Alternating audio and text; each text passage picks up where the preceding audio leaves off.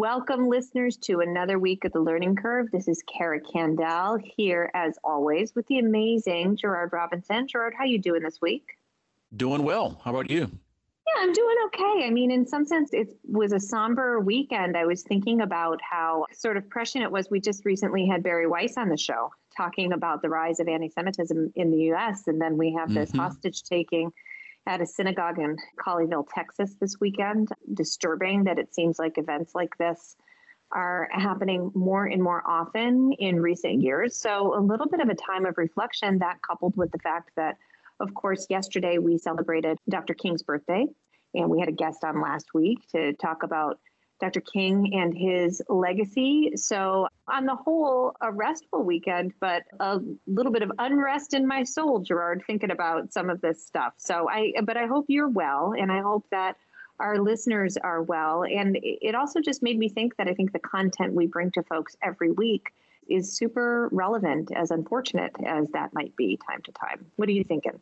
Well, Dr. Carson was on last week, and we know he's a professor emeritus now at Stanford, and he's in charge of the MLK papers. In fact, they just brought on a new scholar to take the project to the next level.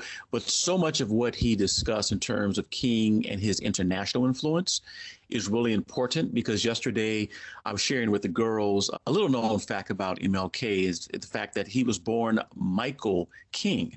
His father ended up changing his name to Martin Luther King, of course, after he traveled to Germany in 1934 as part of a delegation from the United States Baptist Convention to Berlin. And again, this is 1934. We know the year before that, Hitler comes to power. He said he was there. His dad was there at the time, starting to see the rise of Nazism. The Baptist delegation actually put out a statement saying that they were against all forms of racism, anti-Semitism. 1934. And so we're talking about this and what happened, unfortunately, in Texas in 2022. And so it just put into an international context that him going to Germany, the home of Martin Luther, and coming back and saying, wow, I'm so moved. I'm going to change my son's name to Martin Luther King, and the rest is history. On the anti-Semitism side, we've also had Jay Green on our show, and he's recently published a really good piece from the Heritage Foundation, which looked at diversity, equity, and inclusion programs at universities. But in that report, he also talked about anti-Semitism and or the lack of a focus when we're talking about diversity or inclusion or equity, and we're talking about racism. Anti-Semitism isn't getting a great deal of attention. But here in the Commonwealth this past weekend, we had the inauguration of Governor Youngkin. Also, Lieutenant Governor Sears, who's our first African-American woman elected statewide, and our Attorney General, who's the first Latino elected statewide. One of the executive orders and one of the executive directives that he signed had to deal with anti-Semitism. And he also quoted King in his inaugural address. So the things you brought up were part of the weekend that I lived here in Charlottesville. Yeah. Lots to think about. And, I want to root us firmly back in Boston because, as you know, Gerard, Dr. King did his doctoral work here in Boston. And I used to live really close to Boston University campus, just blocks away. And there's this beautiful statue dedicated to his memory there. And if you've never seen it, I highly recommend it. It is right outside of our main library, the Boston University's main library, as well as the Student Center. It's a beautiful work of art. So he's got a history here.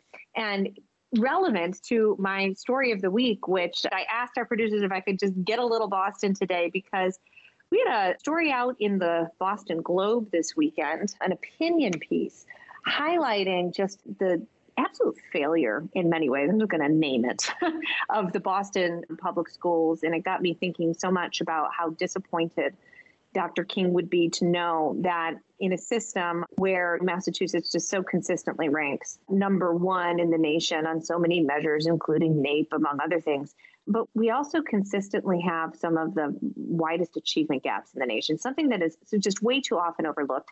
And those gaps are just horrific in the Boston public school system. So this opinion piece out of the Boston Globe, written by Roger Lowenstein, talks about the need to consider receivership, a controversial word, a controversial term, for the Boston Public Schools. And the timing on this is great because, my friend, with Pioneer Institute, I have a paper coming out soon on this very topic.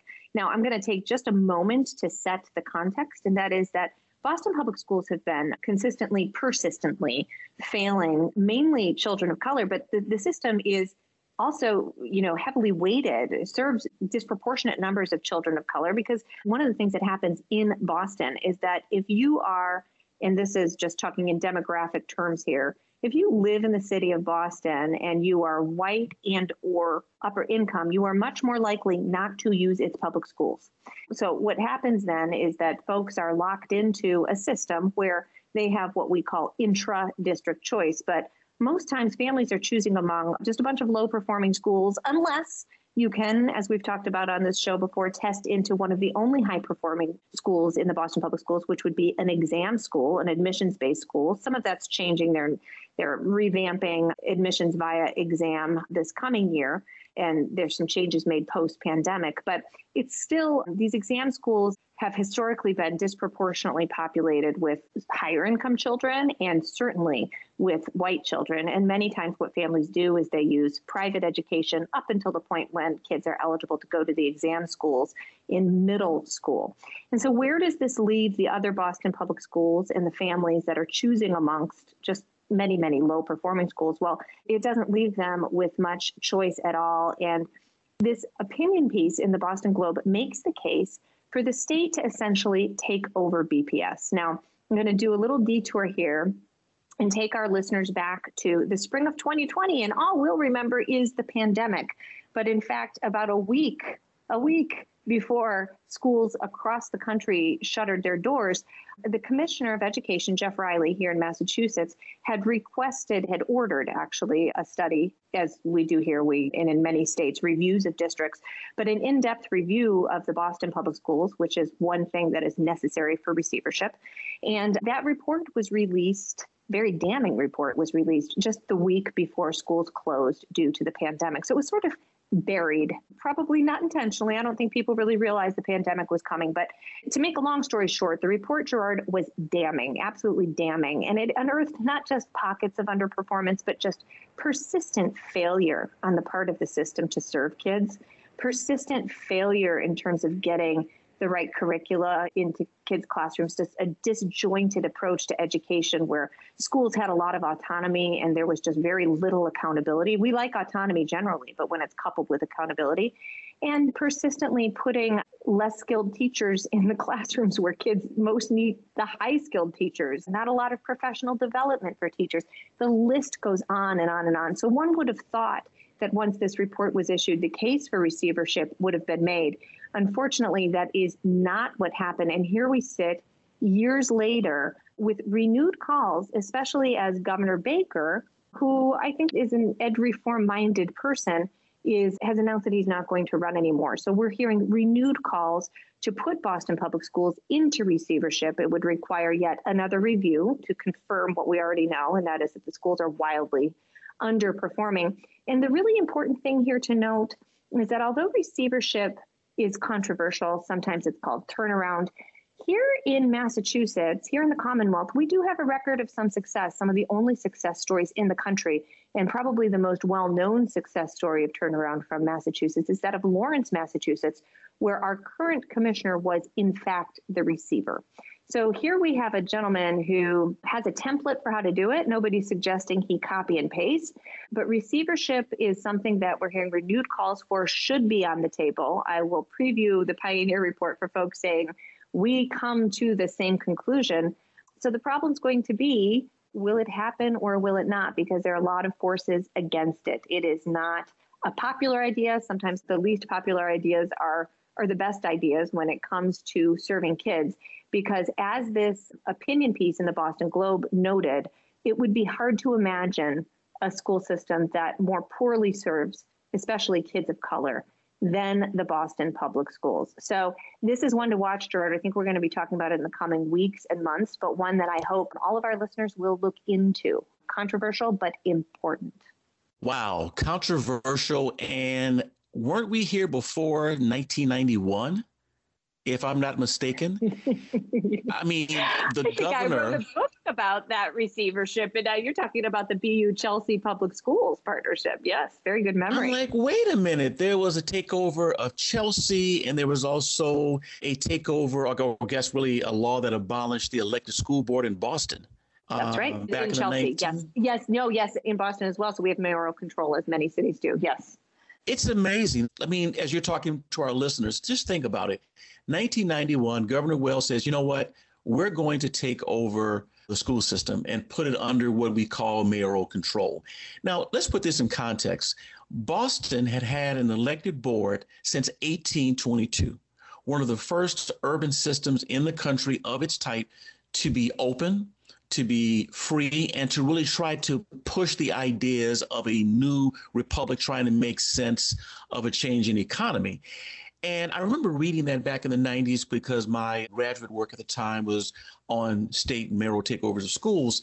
But to think that that was 1991, Mayor Flynn supported it, City Council supported it, a number of Black leaders and community groups were opposed to it. But one of the reasons they took it over was because of what was then called academic bankruptcy. Todd Zebarth, who was then working for Education Commission of the States, last I talked to Todd, he was working with NINA at the National Alliance for Public Charter Schools. Right. He really laid out why it happened. And things moved forward, and then there were more changes. But the fact that we can even mention the term receivership in 2022 for the millions and millions of dollars invested in the school system, which is in a city with the largest university reach in the country in terms of the number of colleges in the greater Boston area, almost 250,000 students there. You have some of the best minds there. And yet this is a challenge. But that I was shocked to see $23,000 per pupil. $23,000 per pupil in Boston Public Schools.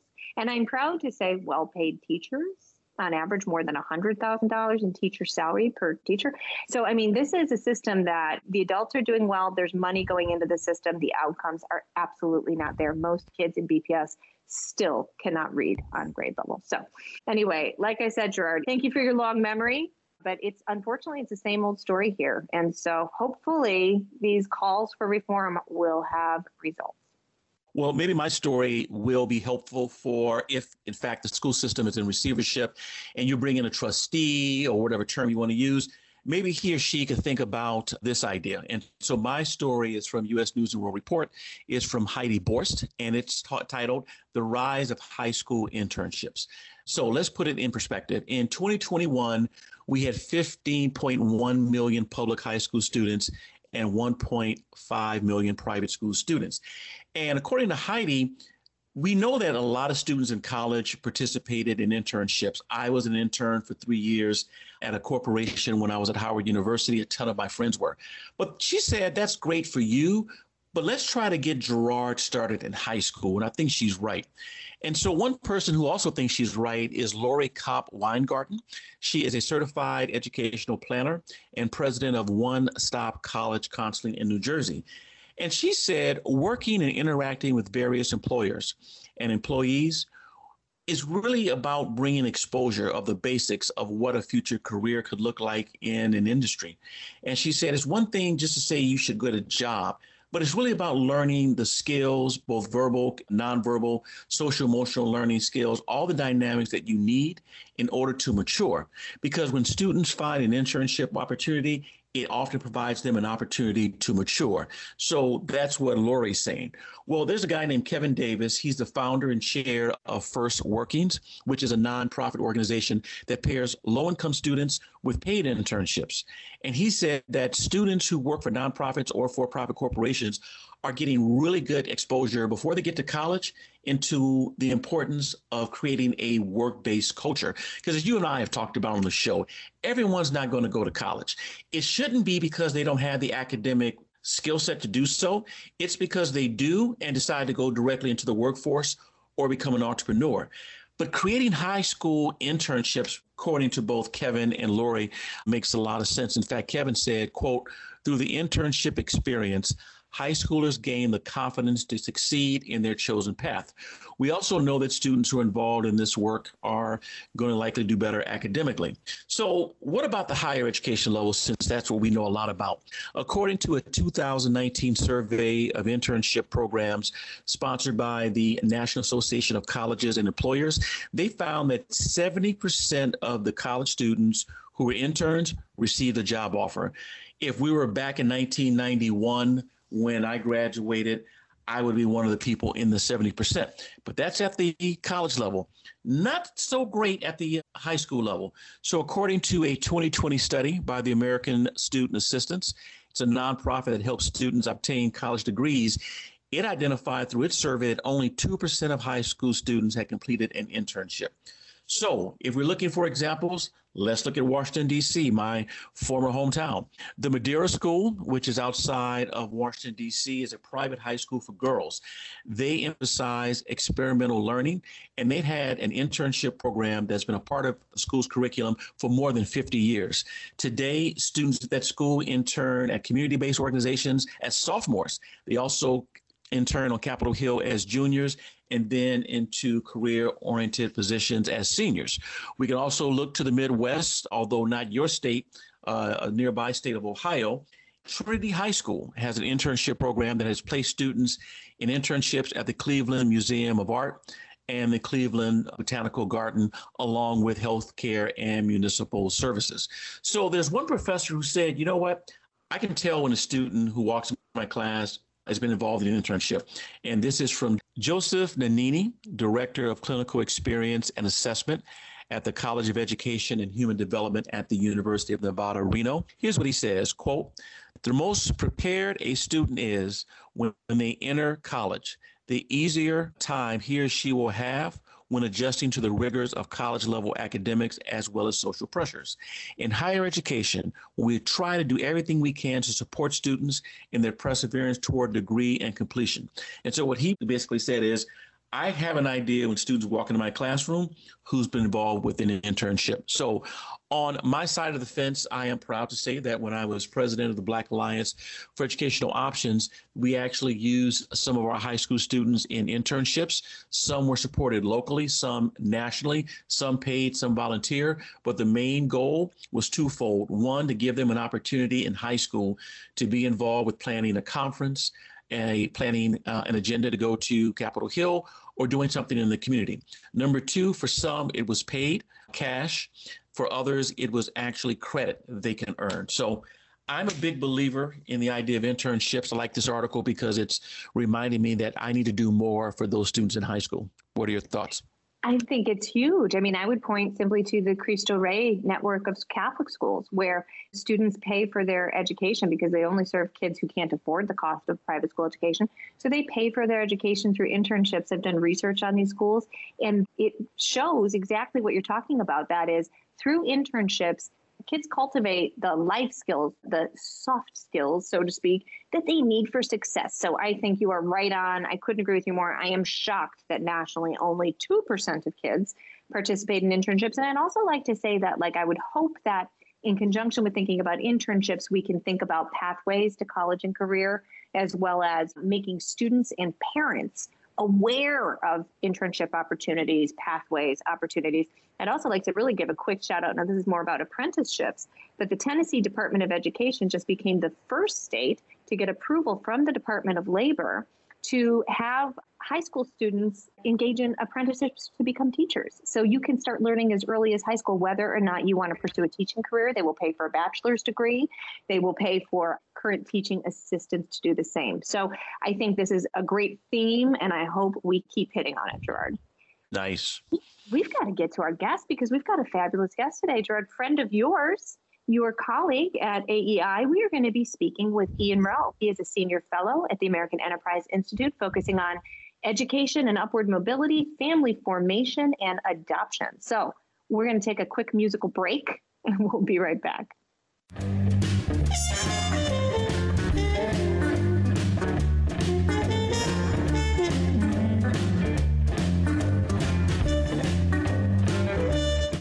Hello, listeners. Welcome back to The Learning Curve. As you know, every week we bring you an exciting guest to talk about something in the field of education, public policy, entrepreneurship, where we're lucky today to have Ian Rowe, who actually has a footprint in those three areas and many others. Ian Rowe is a senior fellow at the American Enterprise Institute, where he focuses on education and upward mobility, family formation, and adoption. Mr. Rowe is also the co-founder of Vertex Partnership Academies, a new network of charter-based international baccalaureate high schools opening in the Bronx in 2022. He's also the chairman of the board of the Spence Chapman. It is a nonprofit adoption service organization, and he's the co-founder of the National Summer School Initiative. Ian is a former CEO of Public Prep, a tuition-free pre-K and single-sex elementary and middle public charter school network, educating more than 2,000 students in New York City. He currently serves as a senior visiting fellow at the Woodson Center and a writer for the 1776 Unites campaign. Ian earned an MBA from Harvard Business School, where he was the first Black editor-in-chief of the Harbus, which is Harvard University's School of Business newspaper, and he has a BS in computer science engineering from Cornell. Ian, welcome to the Learning Curve. Hello, Gerard. Gosh, I'm exhausted just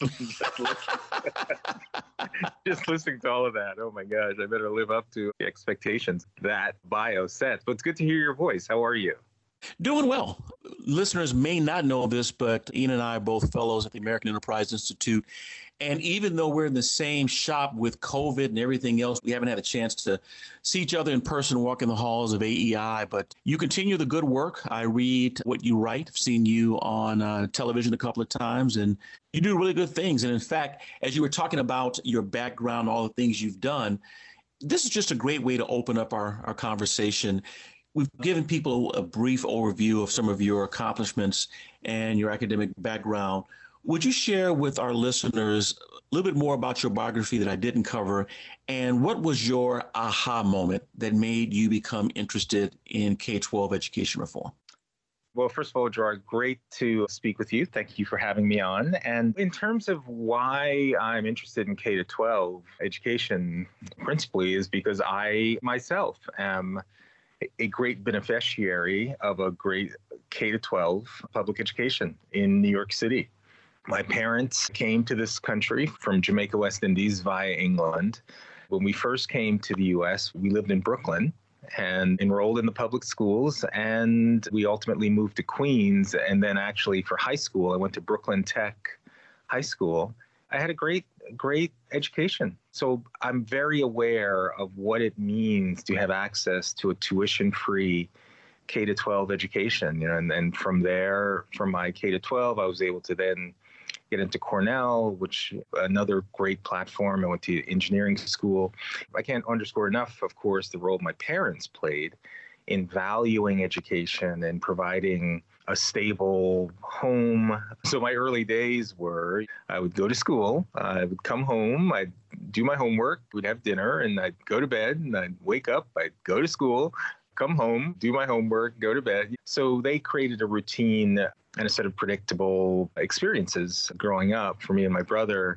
So it is the combination, certainly, of a strong, stable household with my parents who stayed together for 48 years before my dad passed away. And my dad always saw public education as the great equalizer. No matter where you come from, as long as the state provides a solid public education, or if you take education in your own hands, but one way or the other, that young people get inculcated into a system where they learn the knowledge, skills, habits to be successful.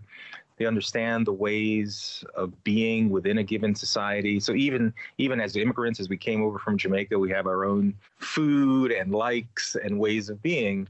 There is also an American culture to become part of and to be inculcated in. And that's important.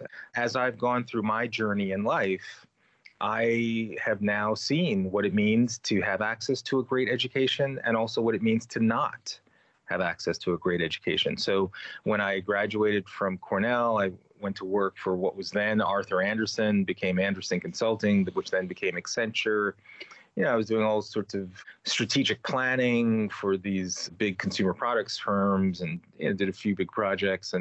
But I wasn't really feeling that inspired, frankly. I started mentoring in public schools in New York City, and I just saw these great kids who, by virtue of zip code or the family structure that they were born into, had a really hard time in school. And it just didn't seem fair that they either didn't have access to really great schools, or because they were in challenging home environments, it just made it really tough for them to excel. So that just put me on a whole different journey. I decided to leave Anderson, get off the partner track there. I was fortunate enough to get into Harvard Business School. And then I started this really weird journey. I met this young lady whose name is Wendy Kopp, who's the founder of Teach for America. So I started talking to her in the early days when they were recruiting outstanding people to teach in urban and rural public schools. I did the crazy thing.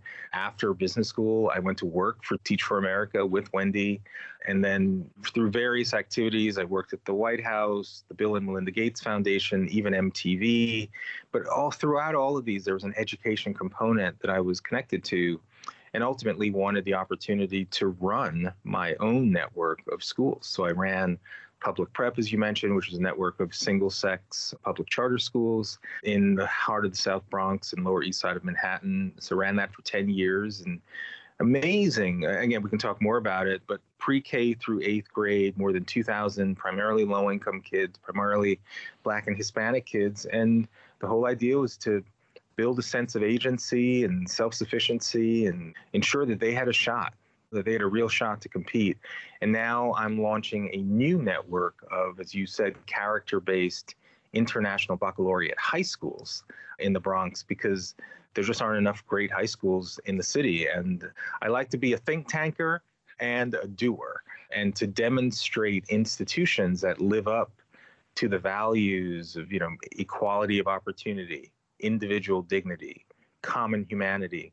Because I think those are the kinds of things that young people should be exposed to. And there aren't enough institutions that stand for these things, especially in the current environment where there's a lot of woke ideology telling young people that they're either an oppressor or an oppressed based on their skin color. And we want young people to understand that they have the ability to achieve at the highest levels, but we need our institutions to be focused on rigorous curriculum, high expectations, and this whole idea of viewpoint diversity as well. So that's a long-winded story that I myself had a great K-12 education, and I want to make that opportunity available for other kids. I had no idea that you worked for MTV. We can talk offline about that. We're talking about shaping character and just doing some of the math. You were there at a point when it had a really big imprint upon like high school thought and what people were thinking about sociology, culture, and life. Let's go back to your immigrant parents. We think about Black people in the United States. We overlook the fact that according to research from Pew, that approximately 9% of the people we call Black, in fact, are immigrants. And if you look at the immigrant families who are Black who come to the United States, a disproportionate number of them compared to African Americans have gone on to major success. You're one example. We think of Vice President Kamala, her father from Jamaica. We think of Colin Powell, his parents from the island. And a lot of them actually end up in New York, other places as well, but a lot in New York. What about the immigrant story is a part of not only your narrative, but also the broader narrative about the whole idea of social agency? What is it about that immigrant dynamic that sometimes we overlook when we're having the Black conversation in general? Yeah, this is a tough conversation because sometimes people don't want to admit that if you actually look within the Black community, and in particular, recent immigrants from the Caribbean, parts of African countries, Nigeria, Ghanaians, incredibly high levels of success. And yet, if you listen to the dominant narrative as it relates to the Black community, if you listen to a Nicole Hannah-Jones of New York Times 1619 Project, she wrote an 8,000-word essay basically saying if you're Black, it doesn't matter what you do. Doesn't matter if you buy a home, doesn't matter if you save, doesn't matter if you get educated, doesn't matter, essentially none of those activities, quote, make up for 400 years of racialized plundering, end quote, period. And it just leaves you with this idea that, gosh, if you're black, I mean, you're going to get shot on the street, or you have no shot. You know, and her whole reason for saying these things was her rationale for I think a $14 trillion reparations program, because if you're black, you just don't have the agency to move forward. And yet, if you look at certain communities, and by the way, not only immigrant black communities, but African American families who've been here who do the things that, by the way, Nicole Hannah-Jones has done in her own life. So Nicole Hannah-Jones has gotten married, gotten educated, bought a home, done those things, you know, because her accountant would be very surprised to hear her say those things. And so what it indicates is that perhaps there are factors that transcend race that really are the driving factors behind economic and other forms of prosperity. And it's just the case that, you know, and this is now back to some data which I often cite, it's often referred to as the success sequence. But if a kid has the opportunity to get a good basic education, even just a high school degree, then a full-time job of any kind, just so they learn the dignity and discipline of work. And then if they have children and they had been married first, 97% of the time amongst millennials, you avoid poverty. And that just so happens to be the kind of behaviors that most immigrants, certainly recent immigrants, practice. You know, there's a huge value placed on education and educational choice, huge value placed on family, and huge value placed on staying together and reinvesting across generation. And so that's the story. In Jamaica, like when my parents came here, it was not only my parents, but, you know, their brothers and sisters, and we all got together every Sunday night, and it was a cocoon of safety and education and love. And by the way, expectations, like expectations, and not just expectations to get by, but expectations to be an engineer, to be a lawyer, to be a doctor, like to succeed, but succeed superbly. So sometimes when we have this conversation, some people resent, like, oh, you're saying that Black Americans who are in this country are lazy. No, it's just recognizing that if there's a white supremacist on every corner that's oppressing every Black person, well, for some reason, there's certain Black people that like, oh, I see, you're from Nigeria, then you're good. You know what I mean? Like that there actually must be some other factors that are driving success, and you start to see that these are the habits, these are the decisions, these are the behaviors that right now seem to be more entrenched in communities that come into the United States, who have an immigrant ethos, who come to this country with more of the, I'm going to make sure I take advantage of the opportunities. And so if we're able to divorce those behaviors and attitudes from skin color and say that you're not inherently oppressed because of skin color, that if you adopt these certain behaviors, then you can be successful too. To me, it's liberating. Final point is that when we think about empowering and liberating messages for young people, especially young Black kids, it's important that they know that simply because they've been born in the hood or wherever, that they're not inherently oppressed or inherently powerless or inherently dependent upon the government in order to solve their problem, as Nicole Hannah-Jones likes to articulate, that they're people that look just like them, people who may have come from another country recently, or people who have been in the country for generations. But for both sets of people, agency is within their grasp. Self-sufficiency is within their grasp.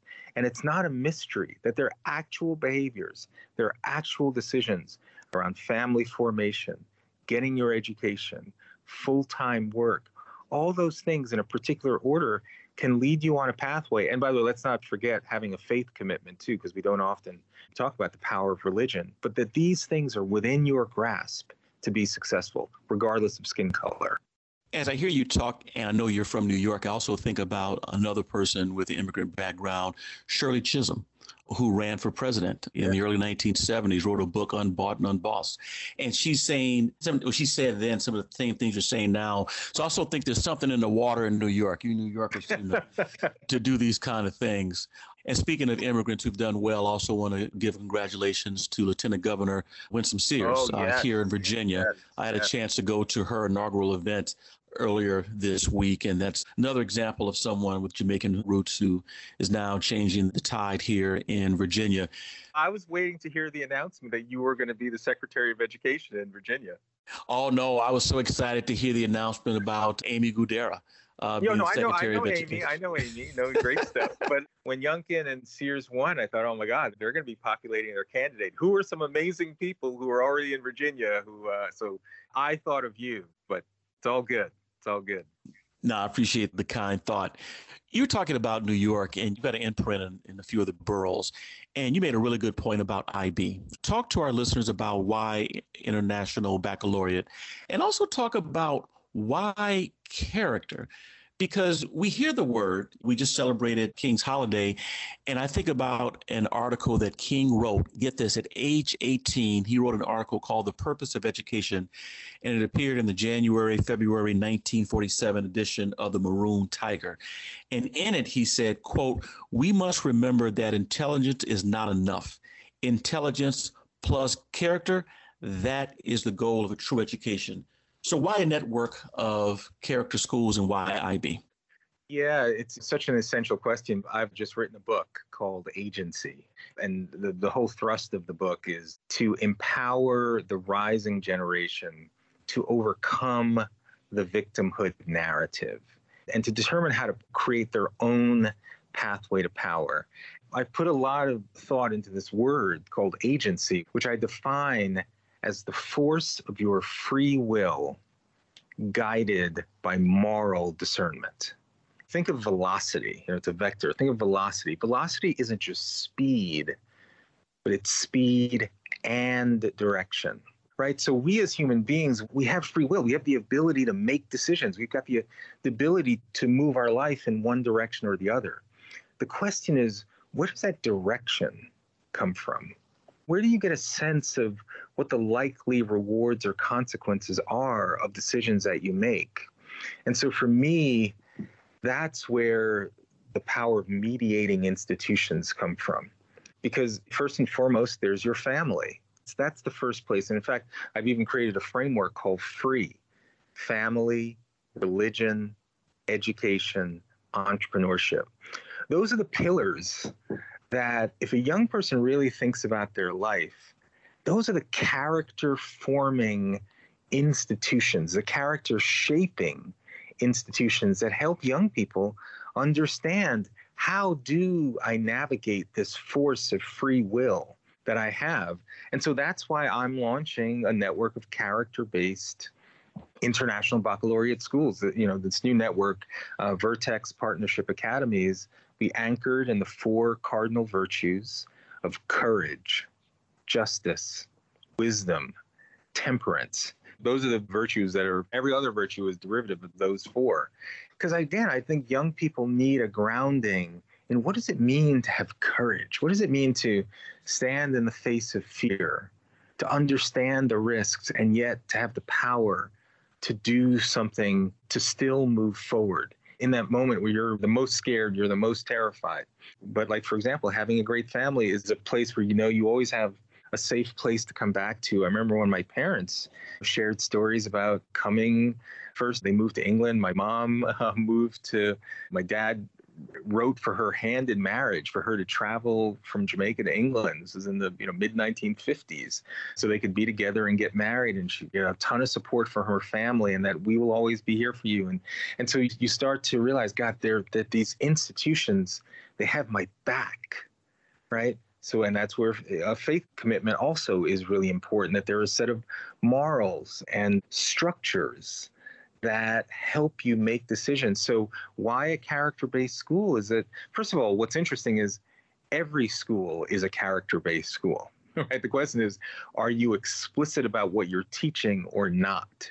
If you're a school that doesn't have expectations, for example, around timeliness, or high expectations, or being diligent about doing your homework every night, or building study habits, then you're actually a character-based school too, but you're actually building the wrong character-based traits. So it's really just owning the fact that kids are in our school building for a significant portion of their life. And hopefully us working alongside with parents help to build those character-based strengths that young people will need throughout their lives to make good decisions. And so agency is this building this idea, the force of your free will guided by moral discernment. And that moral discernment has to come from somewhere, that the ability to discern decisions from a moral perspective has to come from somewhere. And I put forth that family, religion, education, entrepreneurship, if you embrace those four pillars, that you'll have a much greater likelihood of leading a life of freedom, the life that you choose, the life that you want. And that's what I want for our young people in our schools. I've already pre-ordered a copy of your book, at least on Amazon. It says it's scheduled to come out in March. I think it's more going to be April just because of supply chain issues. But that is true. Well, listeners, you can go to Amazon, or you can go to, is Templeton Press your publisher? Yes. Yes. And they are, the Templeton Foundation and the Kern Family Foundation are two of the major funders of character education across the country. They fund the organization where I work as well, so I want to give them a shout out. Someone who you work with is someone I know well, and Bob Woodson. He's been on our show. I first met Bob in September of 1987 when I was a freshman at Howard, and he spoke about race and about getting young black men in Detroit to marry women that they had impregnated. And I walked up to him afterwards, shook his hand, and no idea that years later our paths would cross different ways, including his granddaughter who went to the University of Richmond School of Law. And my wife at the time, she worked at University of Richmond Law School, was her mentor. Bob and I have been in conversation, and I know you're working with him with 1776 Unites. Talk to us about your work there and how you guys are influencing conversations about America's founding documents, about Supreme Court cases, slavery, those good things. Yeah. It's such a great question. So you met Bob Woodson back in 1987. I honestly had never heard of him or his work until I think it was about February of 2020. Just to give you a sense, I mean, here's this incredible icon.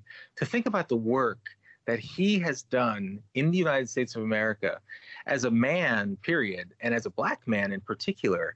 And for someone like me who's worked in education at MTV, at the Gates Foundation, I have never really known his work, gives you a sense, diminishes the work of someone like a Bob Woodson, and yet elevates the work of Al Sharpton or Ta-Nehisi Coates or Nicole Hannah-Jones. Like these are the people who are viewed by the larger society of those who speak for the black community.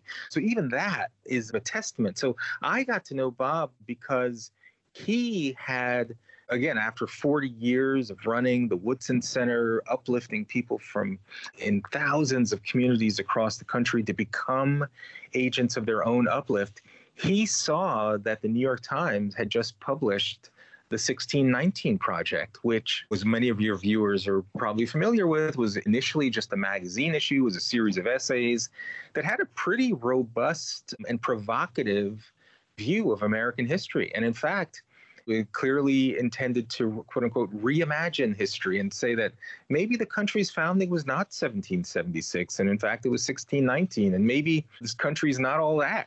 Maybe the founding ideals were, quote unquote, false when they were written, that America was founded as a slaveocracy and not a democracy, and that the country has anti-black racism running in its very DNA. I mean, you think about it, in your DNA, that means it's a permanent malignancy. And Bob said, wait a minute, you don't speak for all black people, and we have to stand up. This country doesn't just run on autopilot. and that it will be threatened. I mean, a democracy requires an informed electorate to continue to move it forward and uphold its principles. So he got together a group of people, myself, Glenn Lowry, John McWhorter, Coleman Hughes. I mean, just an amazing group of quote unquote elders as well as newbies who were all just trying to create greater opportunity for not just Black kids, but all kids across the country to understand that we do live in a country that has an incredibly, in some ways, flawed history, and yet incredible stories of resiliency and progress. And the whole idea of slavery, the fact that it existed in the United States, yes, but it existed all over the world. And the United States was one of the pioneers for how slavery was not only overturned, but the people who had been once oppressed have thrived and can continue to thrive if we unlock the secrets that at least some of our community has had access to. And so I joined Bob and the 1776 Unites and team. And when we also heard that the 1619 Project partnered with the Pulitzer Center to actually create a curriculum. And we were like, wait a minute, like they don't just want a magazine issue. They want to indoctrinate kids into this view of America as this permanently oppressed society that if you're Black, I mean, you are screwed, according to Nicole Hannah-Jones and her team and her ilk. And so, maybe there's another idea. Maybe there's an alternative point of view. And it wasn't to demonize or to cancel, but to stand strong and say, we disagree. We disagree. And here's our proof. Here's our evidence. Here's people throughout American history who have fought against this idea of America being a country with a permanent malignancy. And so we said, you know what? If she's going to create a curriculum, let's create one not just in response, but to highlight the incredible stories of the African American experience in the United States, warts and all, not just cherry picking. So if you're going to tell the story, for example, about the Tulsa Massacre, then tell the whole story. Tell the stories of Black wealth and entrepreneurship that led up to the Tulsa Massacre, and then tell the story of what happened afterwards, the recovery, the resilience. Tell the whole story so that people can see that, yes, I mean, America has parts of it as a wretched past, unfortunately, like many other countries in the world, and yet there seems to be this through line where the very values and principles that the country was founded upon were the values and principles that informed laws like the Civil Rights Act and the Voting Rights Act and everything else that has created the opportunity that, yes, exists today for low-income Americans, Black Americans, for people, billions of people around the world that still yearn to come to this country. So Bob and I and the team, that curriculum that we created has now been downloaded more than 25,000 times by teachers in all 50 states. It's been downloaded in public schools, private schools, charter schools, home schools, after schools, prison ministries, anywhere where character formation is happening for kids. And we're very proud of that because, again, we're not looking to call people bad names or cancel, but to show that there is an empowering alternative. And if we want to look at American history, bring it on. This country has a lot to be proud of. There are parts of the country, like many others, unfortunately, that it's a very negative past. Learn from it. Be honest. But tell the whole story. Don't sanitize American history so that you cleanse it of all the bad things, nor cherry pick so you only focus on the most egregious, atrocious events, as I think most of the 1619 Project does. And so that's what we're trying to do, to show that there is a compelling alternative. And the nice thing is, I think many people are responding to say, we appreciate it, that you're not running away from America's past or our experience with slavery or Jim Crow or even present-day racism. But the key is recognizing that what once may have been literally structural racism enshrined into law is now surmountable racism by people who, again, based on some of the things we talked about before, are thriving in our country. And 1776 Unite stands to make that story known to millions of Black and other kids across the country. No, that's a powerful story on so many fronts. As we get ready to close, what are two things you think For example, we're going to have over 30 gubernatorial elections this year. What are two things that sitting governors or people who are seeking to unseat a governor, or if a seat's going to be open because of term limits, what are a couple of ideas that those candidates should be thinking about for their campaign, not just for education, but the whole part of just understanding human development? Yeah, well, I think they should look to your state of Virginia and look at what Governor Youngkin made a point of during his campaign. And it was pretty straightforward. Parents have a voice. Families matter. Education matters. Choice, educational choice matters. And parents should have a say in the development of their kids. Sometimes we make things a lot more complex than they need to be. And I thought in his campaign, things were pretty simple. I think over the last few years, since the tragic murder of George Floyd, which was a heinous event, and yet the reaction to it unleashed a woke ideology that, again, paints the country as just permanently racist. All of our institutions are infiltrated with racists. And yet there are a number of people who are tiring of that ideology, which seems to just place people in boxes regardless, and says that the only factors that matter are your skin color or your gender. And based on that, you're either going to be oppressed or you're an oppressor, full stop.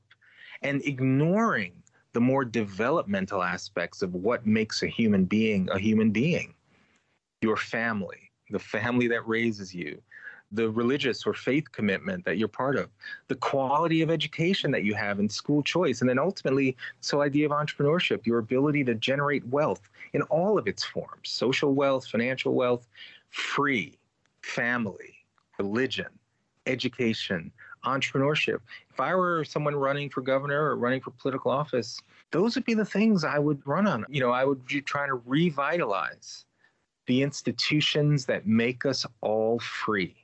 Family, religion, education, entrepreneurship.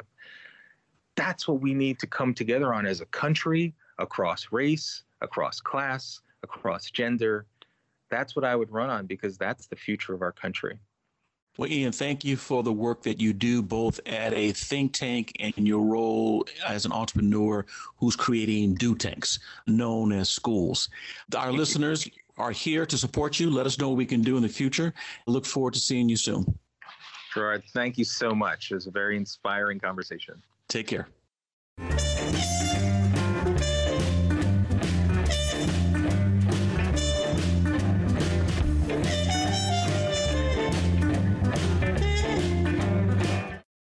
Gerard, we are going to close it out as always with the tweet of the week. This one from John Bailey. So at John_Bailey. The $1 billion budget for the Tech Modernization Fund, known to those who know about it as the TMF, is a huge investment, but funds are only part of the solution. Tech Talent Project outlines tech fund best practices. So the Tech Modernization Fund, this is tons of money, tech infrastructure, but we need an outline for how to get it done because, as he points out, money is not enough. I encourage everybody to look up John Bailey on Twitter. This will take you to a nice link that has a great policy brief with the best practices and steps that folks need to take in order to make the best use, as John says, to make government work for people. What do you think about that? That's something, huh, Gerard?